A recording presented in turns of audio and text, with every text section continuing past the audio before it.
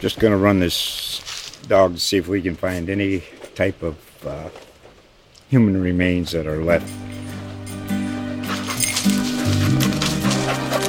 Listen to Where Secrets Go to Die, The Disappearance of Derek Hennigan. From the Detroit Free Press, a new podcast set in the woods of Michigan's Upper Peninsula. Available on Apple, Spotify, Freep.com, or wherever you get your podcasts.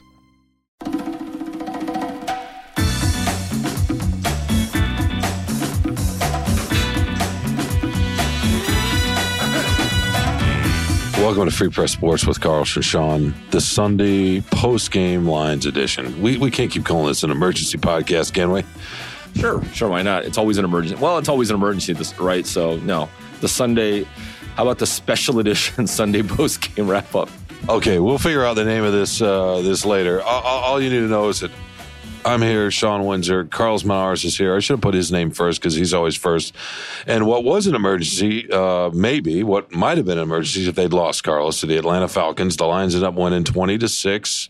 They go to 2-1. They go to Green Bay. You will be there on Thursday night, along with half the other Free Press staff, I would imagine, right, to cover the next biggest game of the next 100 years.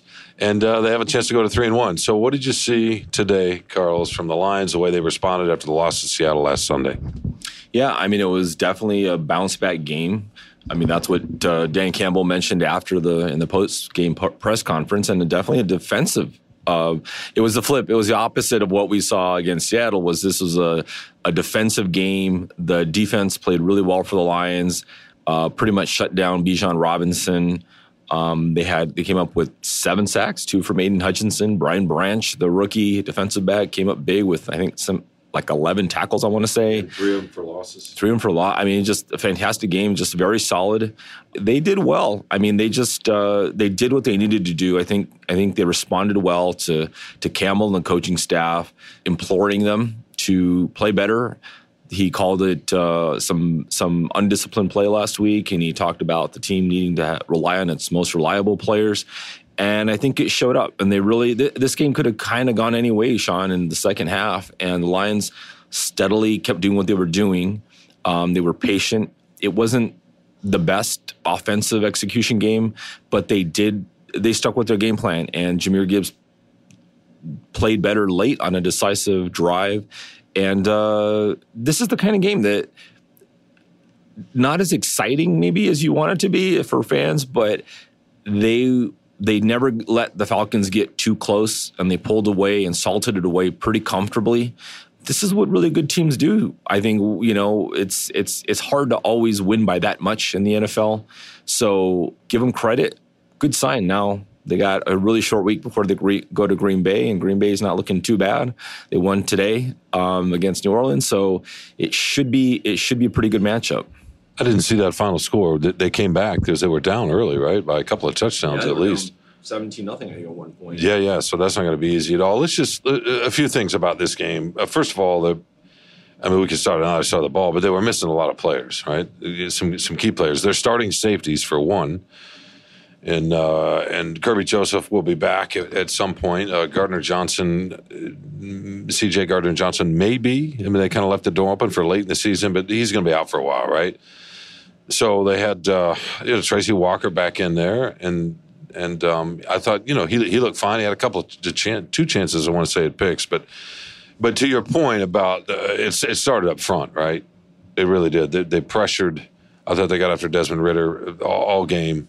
And obviously they shut down the gap discipline, which you were talking about earlier, was pretty impressive on the run game. But just before we get to the offense and what they had to overcome there with the offensive line injuries, Brian Branch, man, what do we want to call him? I mean, I guess technically a nickelback. Yeah. He kind of lines up all over the place. How in the heck did this guy slip to the second round? Is it just because of combine times of 40 times? Maybe he's a touch undersized. You read stories and people raved about what he did at Alabama, but this guy has and this is so cliche, but, Campbell and Holmes and a lot of coaches love to talk about football players, whatever. What they're really saying is they understand the game, right? They can process the information quickly and then get their body to go where it needs to go off of that fraction of a second of making a decision on where to go. And that's what you really mean by sometimes you can mean toughness, whatever, play through pain. There are various other things with a football player. But that guy's got a microprocessor that just whirs in his brain, and it takes him all over the field, almost a step ahead of a lot of other people because he's not physically overwhelming in his gifts, is he? Well, Shawn, I think on one pass breakup, I think he had two. On one, he jumped about 12 feet in the air. He probably could have dunked in full pad. So he's got some physical gifts. But I think, there's no nickelback who's going to get drafted in the first round. He's drafted in the second round. So, yeah, I mean, those kind of guys, they move around. I mean, the Quandre Diggs of the world, he's I don't know where he is. Is he a cornerback? Is he a safety? When you don't fit a little mold, when you're not a 6'1", 4'3" outside cornerback, you're not going to get drafted in the first round as a defensive back probably, or a big hitting safety with a lot of picks, So, yeah, you don't quite fit the mold sometimes. You slip a little bit. So slipping into the second round is not the worst thing in the world. But, yeah, he's fighting a different level. And it looks, he's precocious to this is probably the best word is he just knows the game. He has a feel for it, an instinct. He had a late big hit on Bijan Robinson, I think it was, and he knocked his helmet off. And after in the locker room, he said, "Yeah, use the word that we can't use here," but he said, "It's okay. I'll take the flag, the personal foul flag, and show that I'm not scared to hit somebody." And that's what's impressive about him is he can do it all. He can defend, he can run defense, pass defense. He just has a nose for the game and where to be. He has enough size, enough speed, enough mobility, jumping, whatever you want to say. If the guy stays healthy, I don't know, the defensive rookie of the year stuff, usually you need stats. You need picks or something or sacks. So he may fall short there, but people can start talking about him, and they're going to have to start game planning for him probably. Absolutely. It's not going to be a shock at all if he wins Defensive Player of the Week, right? Right. And it might not. I mean, he might. I mean, who knows? I mean, 11 tackles and 3 of them for losses, and he's really fun to watch, and he's something to watch. On the other side of the ball, real quickly with they were missing Taylor Decker. They were missing Vitae. They were missing, well, they weren't missing, but they lost Matt Nelson to an ankle injury. And then they lost, there's a John Skipper. I don't know why I'm thinking John. Dan Skipper, who didn't play very long for it. He had to go out. And then they finally bring in the rookie. Colby Sorsdal. And I can't remember what Dan Campbell's nickname for him was. So, yeah, no, they were thin. But just think of a branch. They've got another second rounder from this year's class who plays similarly heady football. And I know heady can be a loaded word. We use it in the wrong circumstances. But look, Sam Laporta is also athletic and has NFL gifts, and he can really, really run for a tight end. But that's not what makes him special. He's athletic and got good speed, but why don't you describe what you think makes him special? Because he looks like, as Jared Goff said after the game, a stud. And by the way, when Goff was asked, when did he first notice? He said, the first day of OTAs. Yeah, come on. I mean, sure, he looked good probably when he first met him. What's he going to say? I don't know. I think it was the 11th OTA practice sometime. Yeah, he just means early on he could see that he's smart. He knows where to be, what to do, what Campbell says, he doesn't tend to make the same mistake twice. He earns your trust. And as a receiver, as a pass catcher, that's what you need, is you have to earn your quarterback's trust. And if you're doing what he needs you to do, at one point in the game, Goff was frustrated. It was, I think it was like 3rd and long and midway through the game or something, and he needed his guys, maybe specifically one guy on the outside, to go deep, to run a deep route, because it was 3rd and long. And I think time was winding down or something. And he needed to throw deep, and the guy didn't. And so he was kind of mad, pointing to you need to go. And there was nobody deep for him. And when he looked to his right, and that's the kind of stuff that frustrates the quarterback, is if you're not on the same page, and especially if you've talked about it and he tells you need to go here, we need you here. And that's what everybody says about Laporta, is that he learns quickly and he gains your trust. coaches trust, quarterbacks trust, and then he makes plays. So if you can trust a guy and he's going to make plays for you, that's what's going to lead to some of these. He had a really long touchdown catch. I don't know, what was it, 45 yards? Yeah. Really well, designed play by Ben Johnson, by the way, looking like he's going to throw it short to Amon-Ra, and then suddenly turns to his right, chucks it downfield, and there's nobody around him. So that's the kind of stuff that leads to a lot of success and, great offense. And Laporta definitely has tight end, by the way, is a tough position. You're asked to do a lot, and the learning curve is generally pretty steep. So to be seeing this kind of promise from him right now is really good for the offense. Yeah, he set an NFL record. I don't think any rookie tight end has ever had, 15, 16 catches, at least 5 catches in his first 3 games. I think that's the record on that 45-yard touchdown. That was a great design by Ben Johnson, but it was a double move, if I'm not mistaken, by Laporta on the route. He kind of was cutting left at one point in the middle of the field. You could see the safety coming over, and he cut right. And then all of a sudden, from there on, there was nobody around him. So it was just a great design and well executed all the way around. And I actually do believe Goff when he says first day of OTAs, only because I was around, and I remember he instantly started creating buzz with some of the catches he was making, and this was without pads. Right. And I remember actually writing about it. You could he was the one. And then Branch was the one. Those two. You saw it. So you saw it. No. First game OTAs, you saw it. No, but we got to watch back there, and you'd see Goff or whomever toss one to him in the corner of the end zone. And he'd go up and high point it and grab it in traffic. Again, no pads, but you could just see the physical skill and the talent right away. You could see the hands, and there was no wonder there was buzz.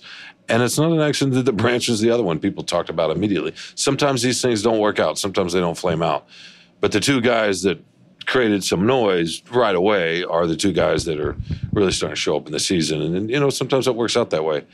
I'm with you, though. Overall, I would say the buzz wasn't quite here to start the game. It was more of a, hey, we gave you all that last week. Prove it to me. We'll get loud, but it wasn't. Did you feel like it was buzzing in quite the same way to start the game? I didn't think it was, but it did get really loud. Yeah, there's no comparison. Last week was the home opener, and they're coming out that huge win in Kansas City. Of course, it's the most hyped season in a long time. I would not expect them, even if they'd won last week, I wouldn't expect it to be as loud this week. It's natural. But it was still, there were a lot of people here. It was in the attendance in the 60s. Really good crowd, a lot of energy.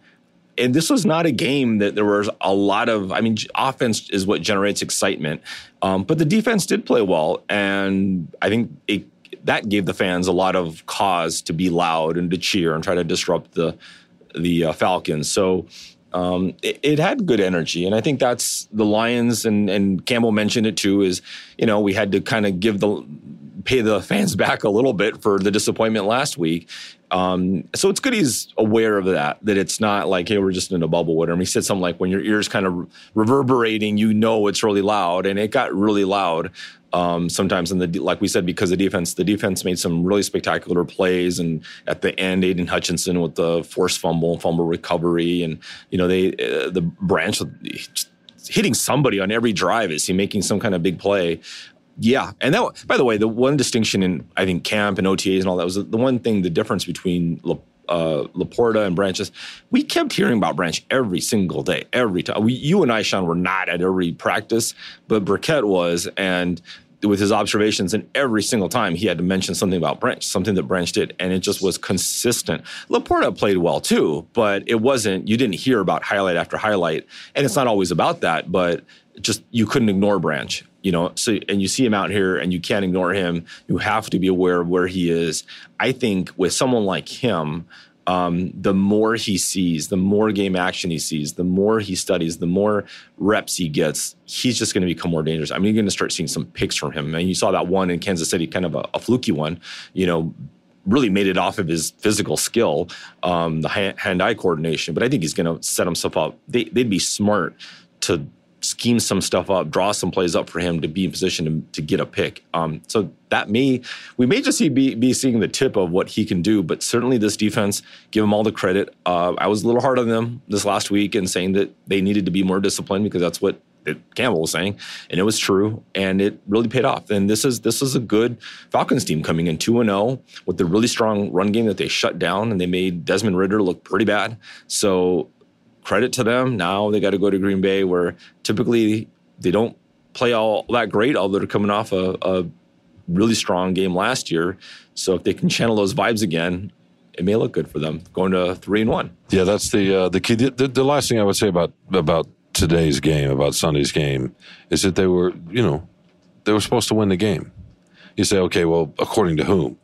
Well, they were picked them to lose. So did I. I did. Well, they were favored to win the game. I picked them to lose not because I just thought all the injuries might catch up with them, and Atlanta had been on a bit of a roll. And you know what? I was wrong. The Lions, and apparently so were you, the Lions showed something. And Campbell, after the game, said, look, it's not that we didn't play hard against Seattle. We did.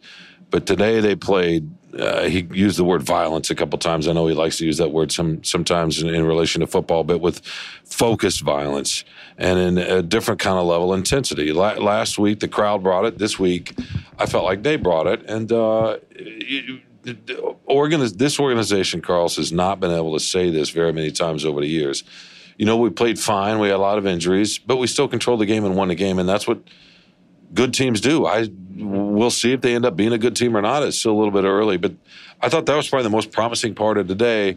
The other thing, just real quickly, big picture, we're talking about Laporta, and we're talking about Branch. You mentioned Gibbs, who looked pretty good late, started to find his rhythm a little bit. I think Campbell and the staff is convinced he's just going to get better and better. We will see. Jack Campbell made a couple of plays. But you think about this rookie class and then some of the guys they've got in the last two classes, the Seattle Seahawks went on their run a decade ago or whenever that was by putting together, and most great teams do this, and unless you get lucky and fall into somebody like Mahomes, although Kansas City's got a good GM too. If you go out and put together 2-3 consecutive draft classes where you get not just starters but also some difference makers within those starters, you can start consistently competing for a playoff game. And to me, that's what I would take out of these first three games, even though they lost, is that they look like they've got legitimate young players that are starting to percolate all over the place. Yeah, and that's what the promise is if these guys live up to their promise and progress and stay healthy, that's an important part too. But there's no question that is what championship teams do or championship caliber teams do. Let's not forget this too, is they lost last week, but they lost in overtime. They were probably a coin flip away from winning, and they didn't play great. So I think Seattle is going to be a decent team. I think they're going to be right there, ready, close to a playoff spot or wild card. They'll be close. They're not going to be a bad team at all. They're not a great team. They're a good team. And we're talking a coin flip away from the Lions being 3-0. So it's not like they got handled last week against Seattle or whatever. I mean, everybody expected them to win, but they didn't, but not by much. They lost by a little bit. And they didn't play well. So I think that's the kind of thing where you look at the big picture that way, and there's a lot of promise with this team. And this kind of game, this very, disciplined, let's do it this way, let's stay committed to what we're doing, be physical, fight through the injuries, and still salt that game away and win very comfortably against an undefeated team coming in. That says a lot about this team. I think it says a lot that they screwed up last week and almost won, and it says a lot that they bounced back from that and won easily this week. So they're doing what they're supposed to do. The test will be in Green Bay. That'll be another primetime game. I don't know. Well, we're going to see. Maybe this team's built for primetime, Shawn. Maybe it's they're supposed to be playing in the lights or something. We'll see how their record continues, but. Yeah, very positive. And maybe they'll get some. The other thing we can't forget is David Montgomery. That was another thing, is losing him for this game. That run game looked different. Jahmyr Gibbs had, like I said, that one nice series at the end. Otherwise, he wasn't as that run game was different without him. It didn't function the same without Montgomery. So I don't know if he has a thigh bruise, Montgomery. I don't know if he'll be ready to come back this week. But that's a little bit of a concern, is what can they do? Campbell seemed encouraged that Gibbs will feel his way through it more as he gets more reps, because he hasn't been the lead back, but he had to be this week. That could be true. but we'll have to see how he progresses because they do need to rely on the run game a little bit more, I think, to help their offense. No, I agree completely. I mean, the offensive line being banged up, I don't think helps either. With Gibbs, Montgomery might be able to overcome a little bit more of that himself just because of the style. And I'll be curious to see what they do with Gibbs. You know, I wrote this in my instant column that Gibbs they've slow rolled him out with the number of snaps he's played, and now that Montgomery's gone, that also hinders a little bit how they want to use him. In fact, you know, every time he tried to leak out of the backfield as a route runner from the running back position today, Atlanta was smart. They came up and jammed him because they can do that, or just hit him because you can do that, because the running back is going to go block. You're not allowed to do that the same way. You can jam a receiver at the line, but it's not quite the same. You can't just get a running start and go hit the receiver like you could Gibbs today. And that was a smart play on Atlanta. But anyway, when Montgomery comes back, I think that will allow Ben Johnson and company to feel and sort of experiment and figure out where they can use him and get the ball in space a little bit more. A football cliche, but we'll see. Yeah, Thursday night at Green Bay, my man Carlos Monarez will be there. Dave Burkett will be there. I think Jeff Seidel will be there. So we should have y'all covered. To me, it's a big game. It's a chance for them to go to 3-1. It's been a while since they've started 3-1. That will feel a lot different than 2-2, right? Now it's a road game, and Green Bay's shown themselves to be kind of tricky so far, even without Aaron Rodgers. But no, go get that game, and now you're smoking diesel. Yeah, it's a division game. So it's a big matchup. It's a chance for them to put a win up in the division count or standing. So, and it's a primetime game. So it's fun to see how they're going to respond. And I think this will be their third straight primetime game if they're going to win it. So they've won two of their last, right? They won last year in Green Bay, season ender, and then they won the season opener in primetime. So maybe they're just a primetime. Maybe we can start calling them Team Prime now. How about that? Team Prime. I love it. All right. For Carlos Monarez, this is Shawn Windsor with a Sunday night edition of Detroit Free Press Sports with, do I have to say our names again? Carlos and Shawn. Check out freep.com for all the coverage from all the folks that are at Ford Field, bringing every little item you ever want to know about the Lions, and then more. And Carlos's opinions, of course, which matter more than anybody else's. All right, we will talk to y'all later this week.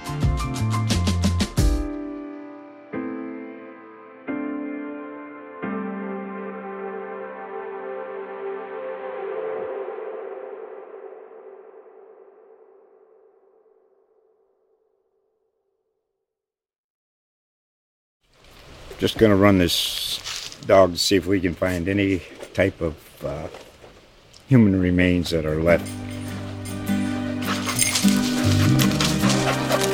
Listen to Where Secrets Go to Die, The Disappearance of Derek Hennigan. From the Detroit Free Press, a new podcast set in the woods of Michigan's Upper Peninsula. Available on Apple, Spotify, freep.com, or wherever you get your podcasts.